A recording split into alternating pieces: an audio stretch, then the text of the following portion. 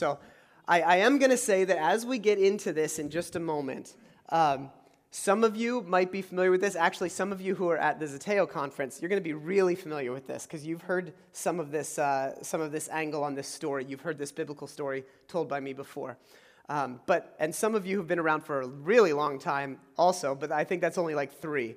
And there's a reason that we tell this story every 5 to 10 years, and we tell it more often than that, but specifically in this way, because we need to see some of the deep truth that is available through the Genesis story to us. Now, we've been talking through Genesis for, I think, 3 weeks now, something like that. And so we're exploring the story that forms us in a really significant way. And we've been told, and we've been looking at Genesis 1 and 2 and 3, where God creates a good creation. God creates humanity for human partnership. And humans have this tendency to reach for their own way and to go on their own path. And God's redemptive spirit keeps trying to work with people in the midst of it all. That's really the big picture of the first 3 chapters of Genesis. God creates the world to be good. This whole story is told up and against other narratives about how the world came to be and what reality is like. And the Hebrew story that is forming and is being written down, it's vastly different than all of the other gods. And we have to understand that contrast because that's what helps us understand what the value of the story is. So much of the why, all right, and the who, not just the what and the where and the how, all right? So that's what we're moving into. And so we see this really through this whole story through 2 lenses. One is an ancient worldview lens that I just mentioned that understands that these origin stories were trying to communicate something to a certain time and place. But secondly, we look at it through this Jesus window. So as Jesus followers, we go backwards and we look at the story of Genesis. I don't know why I'm popping. Is that bugging the rest of you? Okay. Maybe it's because I've got this thing pinched too much or something. If it does, I'll switch it up. You just let me know. So the Jesus window means that we know the end of the story in a way that the original hearers and tellers of this story did not. So we understand that God's fullness actually is going to be coming in Jesus, and therefore we read the story backwards and forwards. We look for the ways that God is helping his people move toward the truest encounter with God's heart and character that we see in Jesus, and the redemption that we see in Jesus, but we also then look backwards to see how this story is now understood as the formative story of a Jesus people and where the through lines are that help us see who Jesus really is. All right, so one of the helpful tools that has been told, and I'm not going to play this whole thing, but do you know the movie Up? Okay, so this is how the movie Up begins, all right? And I'm not going to do it all because this is the worst way ever to start a message. It's super sad. But just take a look at a little of this here.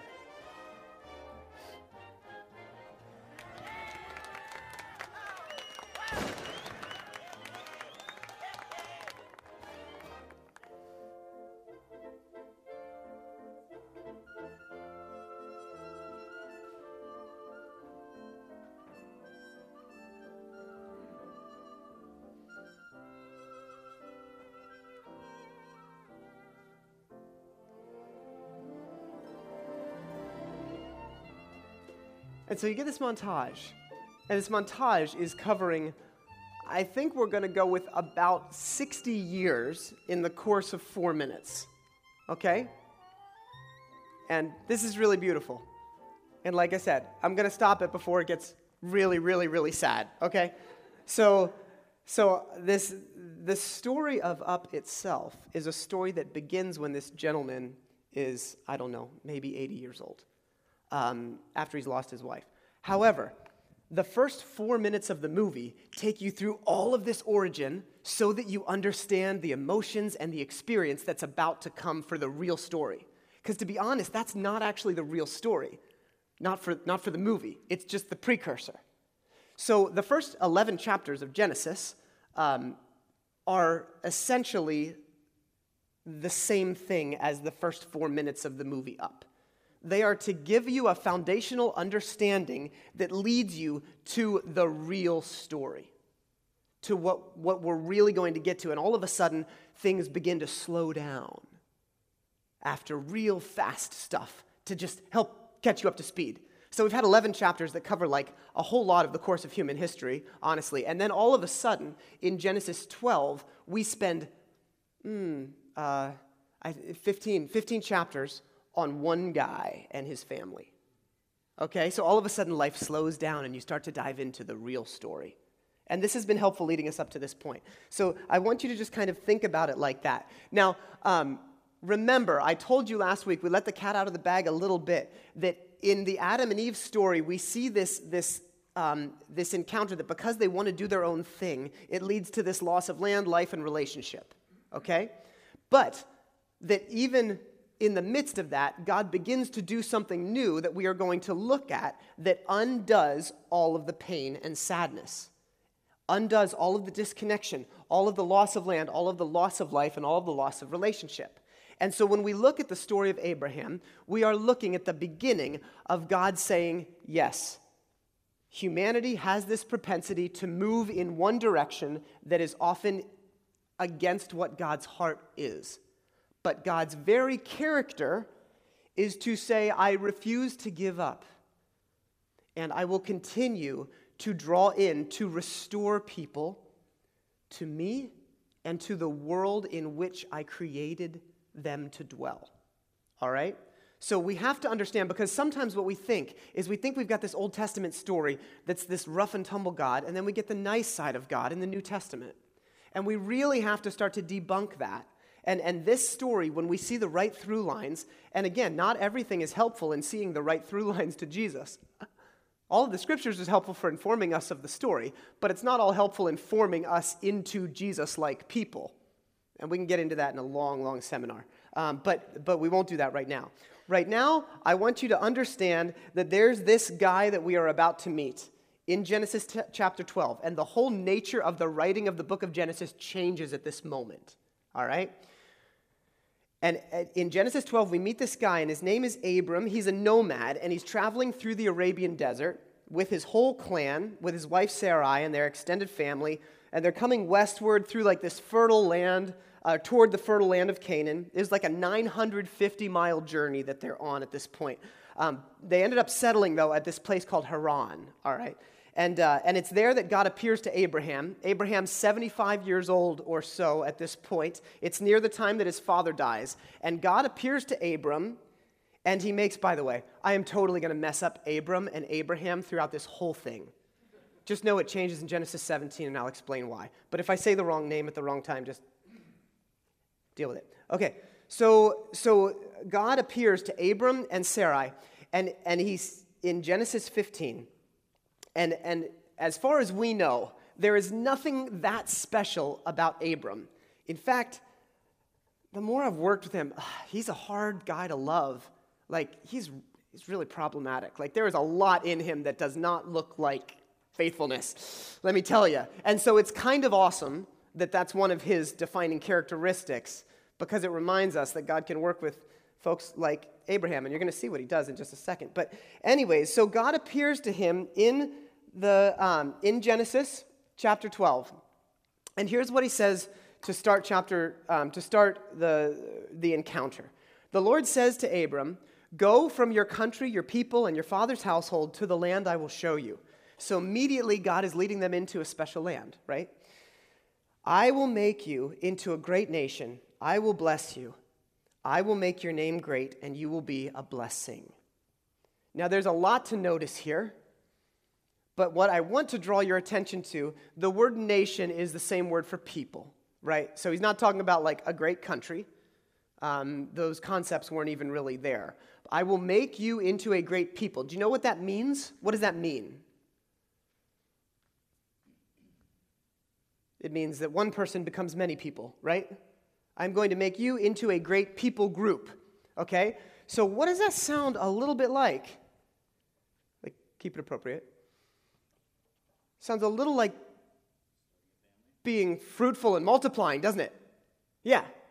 So we get a fresh take on the original commandment that God gives people. However, it doesn't come as a commandment this time, does it? What's it come as? A promise. Yes. Okay, so we are seeing a fundamental shift. So in Genesis' story, the first thing that we see is God saying, here is your task. Go and do it. People don't do it well. They do that part well, but then it goes out of control. So God gives people this task to go and to essentially to be a blessing, to go and care for the earth. We talked about those words, to rule over it, to tend the garden. And they don't do it well. So now, but God refused to give up. There's a couple stories in there in the middle that one day I really want to teach through. I got excited about them this week, and I was like, dang it, skipped over some really good stories, because Noah has its own redemptive work, even though it's super weird, and the Tower of Babel, but we'll get there one day. But right now, God comes and says, listen, I am going to do something. I am going to do the things that I asked you to do. You're going to be a part of the whole thing, but I'm going to be partnering in a different kind of a way. I'm not just giving you a task. I'm saying that I'm going to form you into a people. I'm going to do something. I'm going to lead you on a new path. We're going to do this together, but I'm going to be the driving force, right? So it's no longer a command. All right, so anyways, Abram says, okay, and you're calling me to leave your country and your people and your father's house. So he and Sarai take off, and they begin following where God led. Now, they don't do it fully accurately because they bring a ton of crap with them.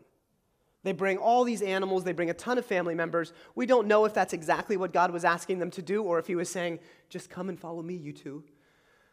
But anyways, God makes a promise. And the next whole bunch of chapters are about Abram not really being able to trust that promise right off the bat. Okay, right off the bat. So one of the first things that we see happen is super messed up. All right. So now we're in chapter 12. I didn't put this up, so just keep this up here. So he makes this promise. Oh, and I should finish this. He says, and you will be a blessing. So it's this promise of multiplication is intended to benefit other people. I will bless those who bless you, and whoever curses you, I will curse, and all peoples on the earth will be blessed through you. Again, we have very unique understandings of blessings and curses that have been formed often by our culture. Literally, that is saying those who are working with you will find themselves working with me. Those who are working against you will find themselves working against me. Okay, this is the concept here. So, Abram went, and they go, and they go, and they go. Now, when they're traveling, there becomes a famine in the land, and they need to seek out help. Okay, so Abram and Sarah go down to Egypt to live for a while. Now, as they're entering in, Abram's like, all right, listen, my wife, Sarai, she's 65-year-old hottie, and as soon as we get in here, other people are going to see the Pharaoh and everybody, they're going to see her, and they're going to want to take her as a wife or concubine. And they're going to kill me because I'm her husband. They need to get rid of me. So Abram, being wise and faithful, says, I'll just call you my sister. They can still do everything that they want to do to you, but they won't hurt me. And so I'm sure he has a little sit-down meeting. Doesn't it sound like I have this brilliant idea? So I'm just going to leave that there because just as a reminder that God calls people who need a whole lot more spiritual formation than they are just when God calls them. Just a reminder that Abram's doesn't have it all going on. So this actually ends up happening, and Pharaoh notices and takes her in, and it's all going fine, but God had already said that God was going to be with them. And so what ends up happening is in the midst of this, and Abram, by the way, gets loaded by selling off his wife. So he gets all of this wealth that Egypt gives him, right, that the Pharaoh gives him. And it's just, it's maddening, really. But here's what happens in verse 17. But the Lord inflicted serious diseases on Pharaoh and his household because of Abram's wife Sarai. So Pharaoh summoned Abram, what have you done to me? Why didn't you tell me she was your wife? Why did you say she's my sister? So I took her to be my wife. Now then, here is your wife. Take her and go. Then Pharaoh gave orders about Abram to his men, and they sent him away with his wife and everything he had. So let me get this straight. God's people come into Egypt, and there's a plague on Pharaoh's house because they take Abraham's family as their property. Are you with me? So remember, when this story was written, this was after all of the Exodus had happened. They were telling the story. So they are telling not just the story of Abraham and Sarah. They are telling the story of God's people. In this story, they are foreshadowing what will one day happen with the Egyptian slavery and the Exodus. They are saying that, remember, in the midst of this, God is always at work helping to bring people back. It happened in this story. It's going to happen again later. Here's our foreshadowing. It's really, really fascinating, all right? Even to the point that Pharaoh has to send away the people with everything that they had. So they gain, it's crazy. All right, that's just an important thing to know. So this promise that God has given them is really, really interesting because, as we'll find out, Sarai is barren. So they begin to try to be faithful, but in the back of the mind, Abram's got this whole, how can I really trust this promise of God? And is this really going to happen? I just don't know what it looks like to listen to a God who says, I want to use you. And so there's this constant back and forth that every time Abram encounters God, he's like, are you sure? How do I know? And God's like, trust me. And Abram's like, well, I just, okay, but how is this going to happen again? Can you please give me some more of the mechanics? And this is kind of the attitude that we see for several chapters. So he is faithful, but in the chapters that we're going to breeze over here, we find that he lives in a very dangerous world, all right, where there's alliances with local chieftains and local clan leaders, and this is the means of survival for people, okay? We have nothing that compares to how insecure their world was, by the way. There was no civil law, so you would establish security through two means. One was to live within the walls of a walled city, and the other was to create relationships with other clans and other people who were nomadic that would agree to protect each other. These things were called covenants, all right? And so this was what you would do to have mutual protection and support. You would join resources, you would join your identity. So for Abram, we just need to know this. Covenant making was a massive, massive part of this wandering life. He chose not to live within the city walls, and it was the only means of protection and provision for the family, all right? And covenant making became the only real way to trust an agreement or a promise in the Old Testament. So back to the story. Abram's struggling to figure out, how do I know that I can trust this God who has given this promise to me? All right? He's got no kids. All of his household is going to go to one of his servants when he dies, everything he has. And so he's trying to work this out. So the next time God shows up, Abram says, I'm really struggling with trusting. How do I know that that I'm going to be okay? How do I know that you're going to actually lead me to this land? How do I know any of this? And God looks at him, and God says 4 words. God looks at him and goes, bring me a heifer. Now, in the ancient worldview, this is the most delightful sentence that anybody could ever say to you. All right? So just imagine that you're doing your thing, and you hear the voice of God chase. You're getting ready to go to work, brushing your teeth in the morning. You hear the whisper of God, Chase. Yes, Lord, Chase, bring me a heifer. And you were like, oh my goodness, my life is about to change. So here's what is happening in this little simple moment where God says to Abram, bring me a heifer, a goat, and a ram, each 3 years old, along with a dove and a young pigeon. God is saying to Abram, I want to form a covenant with you.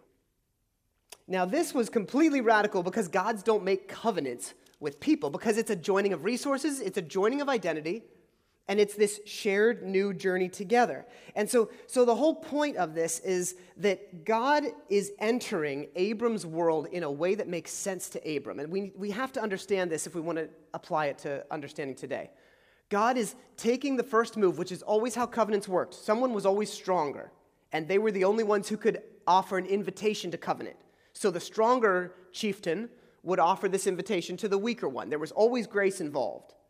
One had to say, I'm willing to help you it helped them too. But I'm willing to help you. And then the other one would respond and say, yes, I want a covenant. Let's join forces together. But this is just the way that God's invitation always works. This is the story that we see over and over again. God coming the way of humanity. God moving toward us. God entering our story. And then inviting us into something new. And we must understand this because so often religion is twisted and turned and manipulated into a forced thing that you must do. Instead of taking a step back and saying our story is something God has done first. A love that God has offered, an invitation that God has offered. Okay, so it appears to Abram that God wants to cut a covenant because covenants always started with that invitation. So let me just give a little bit of a background because there's a couple things that happen. And again, some of you have heard this before and know it, but it's helpful. So let's say that there's a tribe or a clan, and they're known for sheep. All right. So they farm sheep. They're nomadic. They bring these sheep along. They use the wool and the meat to sell and to make their way. But they keep getting under attack. Okay. And then there's another guy on the next hillside, and they do pigs. Nope, bad example for Jewish people. Let's say they do cows. So what do we have? Sheep and cows, right? Yeah, okay. So they do cows. So let's say we have John, who is a, what, sheep? Okay, and Jim, who is a cow farmer. So we've got John the sheep farmer and Jim the cow farmer. And whoever's the larger of the clan says, hey, we should join forces because that would be beneficial for both of us. So John offers an invitation to Jim, okay? And when they make a covenant, they join all of their flocks together, okay? Their people travel as one. If someone is attacked, all of the resources of both of their clans can be called into the battle, and their very names change and their identities change. So John becomes John Jim, the sheep cow farmer, and Jim becomes Jim John, the cow sheep farmer. And these are their new names, all right? And so this is how it works. Okay, so now let's talk a little bit more, because this is fun. We're going to move through it quickly, but it's just so much fun. All right, so when this happened, land, money, possessions, even the children of your covenant partner called into battle, that was the reality. So how was a covenant actually made? Let's check this out.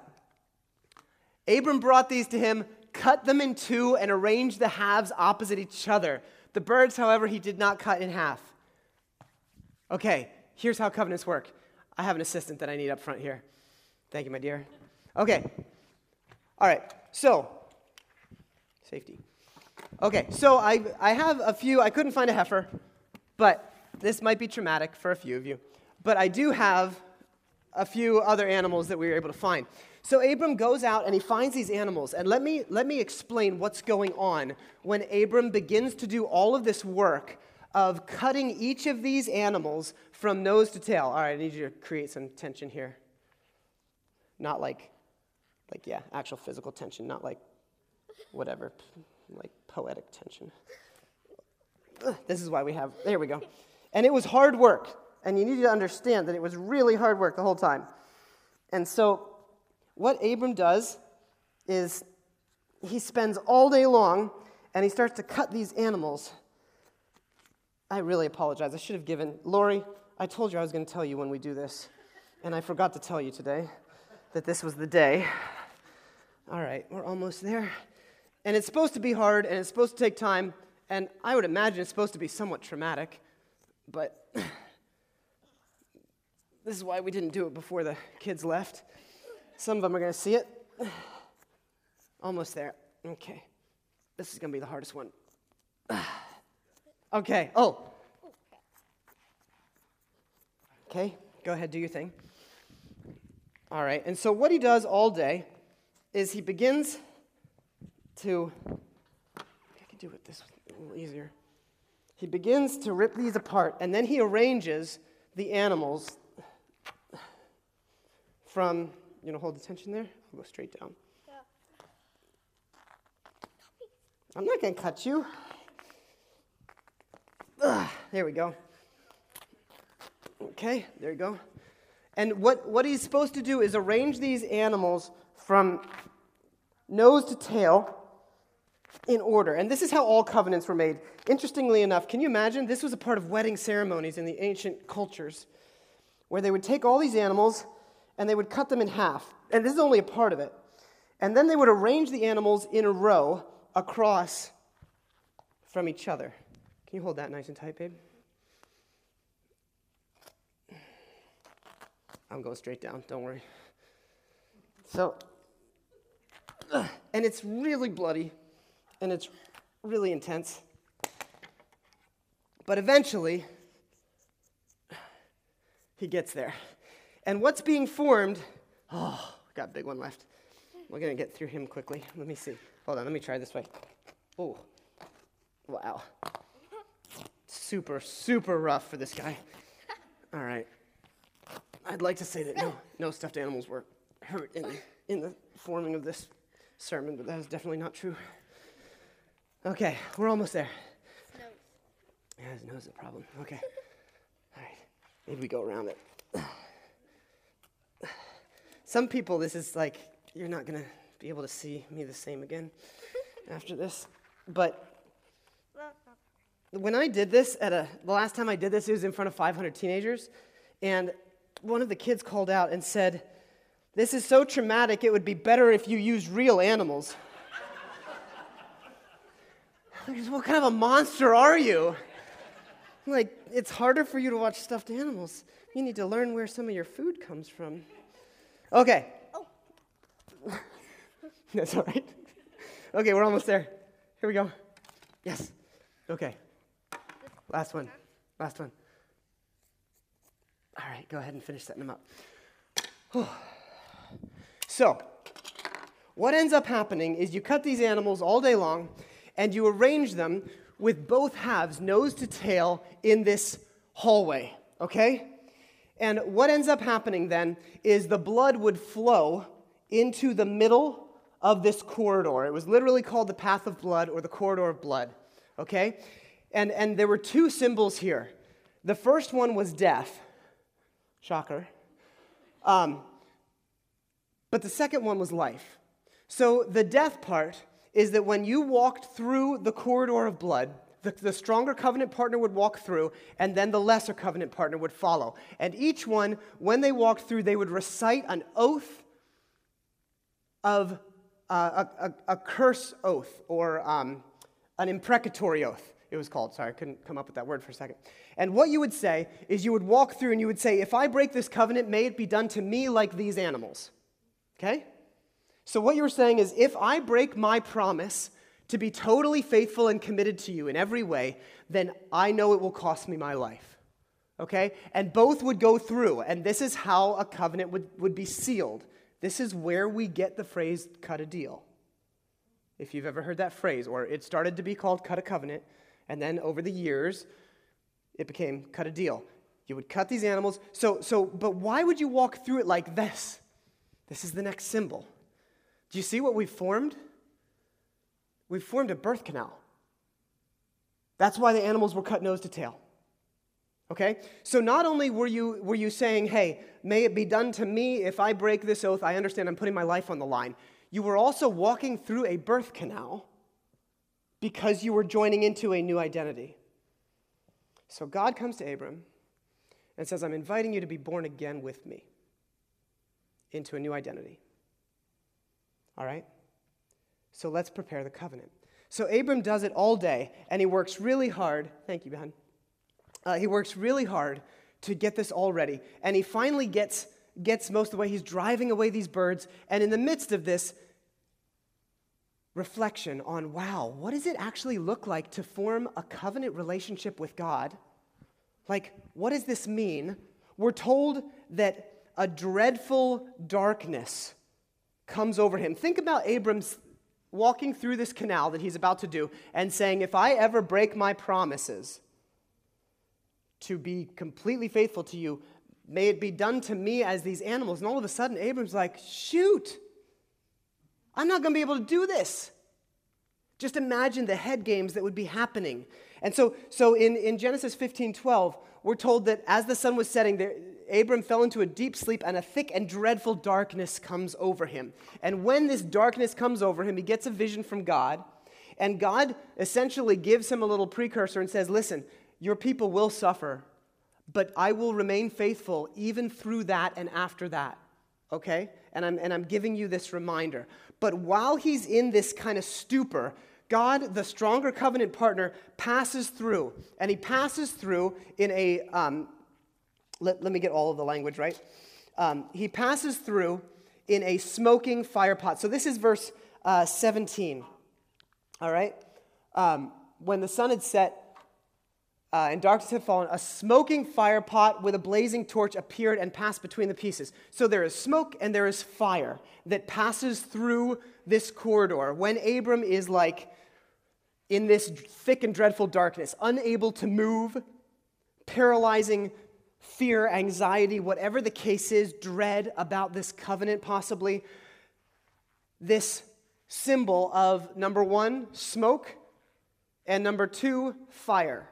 Pass through. Now, if you know the Hebrew story, you know that smoke and fire are the things that will eventually guide and lead the Hebrew people during the Exodus. Smoke is used over and over in the tabernacle of God and in other ways to talk about the presence of God. Fire is also used over and over again. Our God is a consuming fire. During the Pentecost, the presence of God is seen as tongues of fire settling on the early disciples. Smoke and fire were both symbols of God's presence. And so what happens is when the sun sets, a smoking fire pot with a blazing torch appeared and passed between the pieces, and on that day the Lord made a covenant with Abram. And that's the end of the story. And what are we missing, friends? Him waking up. And so what does that mean? Never happens. The weaker member of the covenant never passes through the canal, but God passes through twice. So the imagery that we're getting here is God walking through and saying, if I ever break this covenant, may it be done.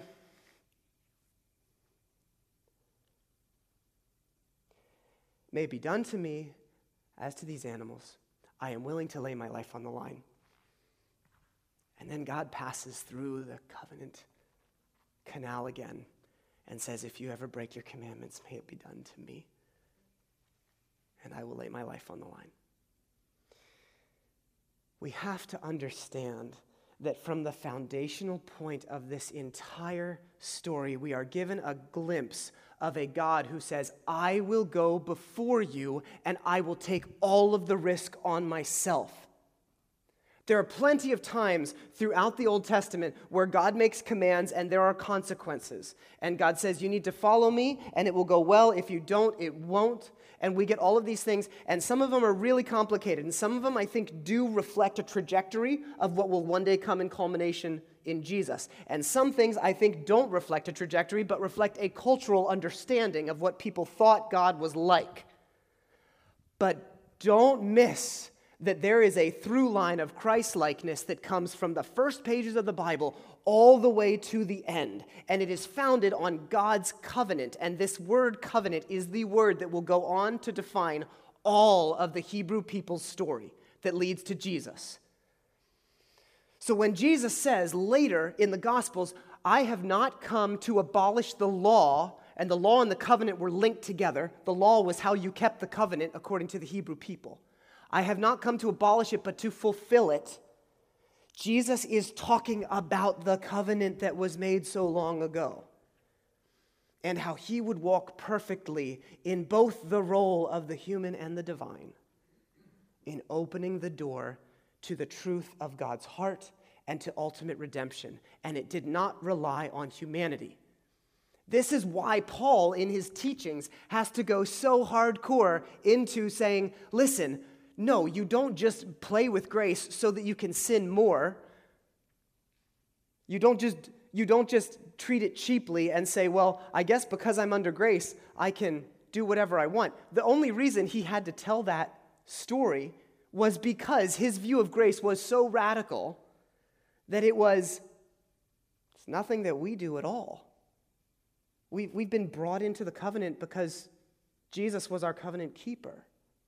and it starts here. And so there's a reason that we have to understand the story, because often, I don't know about you, but often people are like, well, I have this like really good relationship with Jesus. I'm jiving with Jesus, but I got a bit of a complicated relationship with God, right? Like God the Father, a little scared. Jesus, buddy. Like, I really appreciate that Jesus protects me from God. That's not the image we get, friends. Like, this is not the image that we are given in the whole story. You can certainly tweak it and twist it into something like that, but Jesus is the exact representation of the Father. Jesus is the glory of God in God's fullness. Jesus is not the nice side of God. Jesus is not the rescuer from God. Jesus is God rescuing us. These are important differences. So, that's this incredible story that is rooted in this. And I don't know, in a couple weeks, Dwayne's going to take us through Isaac and Jacob. And I don't know if you're going to talk about Abraham and Isaac on the mountain. Are you? A little bit. Okay, so I'll give a little precursor there, because that brings people tons of anxiety. So God commands Abram to do a child sacrifice. That's how we're supposed to read it, because that's what every God would command, because this is how the gods worked. So when God stops Abraham, and says, hold up, do not lay a hand on him, I will provide the sacrifice, God was establishing himself as the anti-Molech. Molech was the god who demanded child sacrifices at the time. Everybody assumes. The surprise in the story comes when when Isaac is not sacrificed. The surprise isn't the call to kill. That's the assumption. So God is working within a culture to establish, in a really slightly horrific way, let's be honest, but culturally understood, to establish the opposite of what we often think the story looks like and means. So let's just see the through lines, right? All right.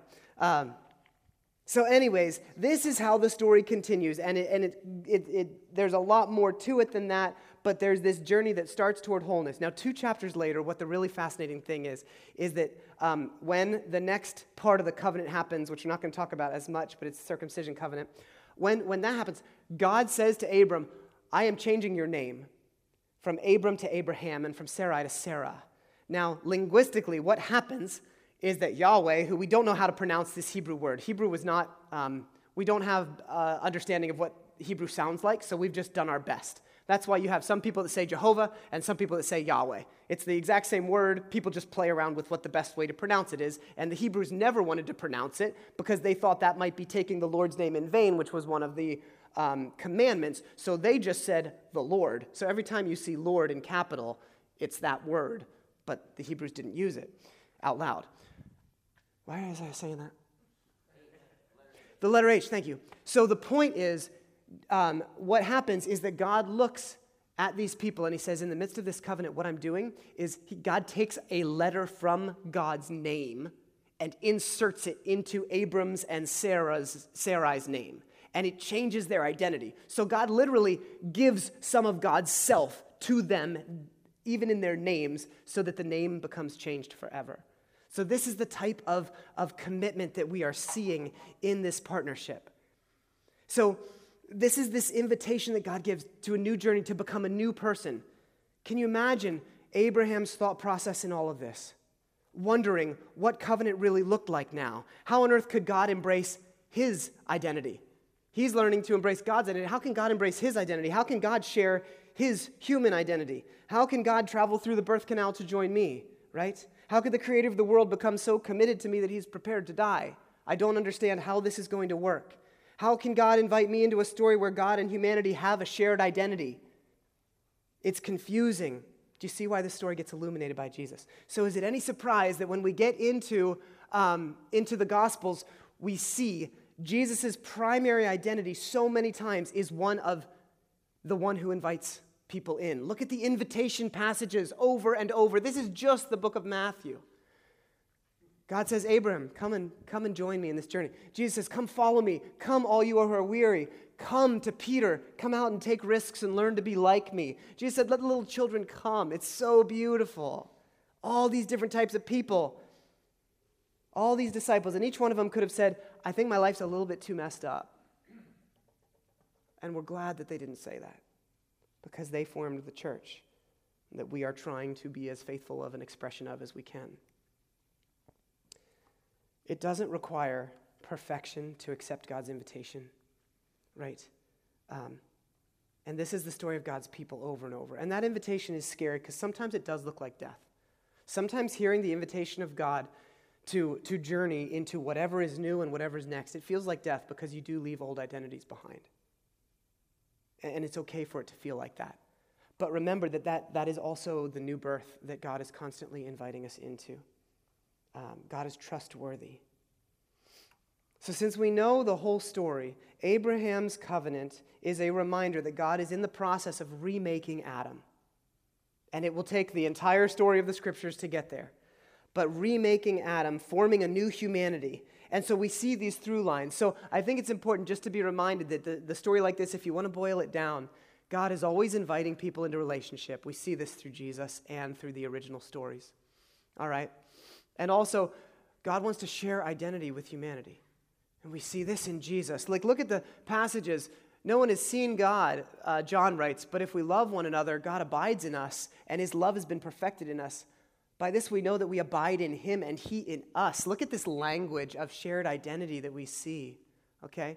And finally, God is willing to take the risk and responsibility of relationships. The Son of Man has come to seek and save that which was lost. That's a responsibility statement from Jesus. He himself bore our sins so that we might die to sins and live for righteousness. By his wounds you have been healed. These are understandings that Jesus has taken the risk of the relationship in order to invite us into the fullness of life with God. And it's so beautiful. I'm going to skip that. So I don't know if you've been in a situation where you feel like others get invited into something that you don't. Maybe it's work opportunities. Maybe it's your personality that you don't feel like you're outgoing enough to get invited into opportunities that happen, or you feel like you aren't demonstrative enough, or you don't have the skills enough, whatever, and you get overlooked, right? It might just be life situations. It could be anything, but it feels lousy to not be invited into something. And let us be reminded that this is the story that God invites all of humanity into something beautiful, into a new birth, into a new identity, and into a new way of doing things that looks like Jesus. And as we get invited into God's story, we become the kind of people that want to make sure that everybody else gets invited into it too. It shapes our character, and it helps us move toward that. So you become one of those folks in the world, the included ones in God's family that always wants to make sure that others are included in God's family too.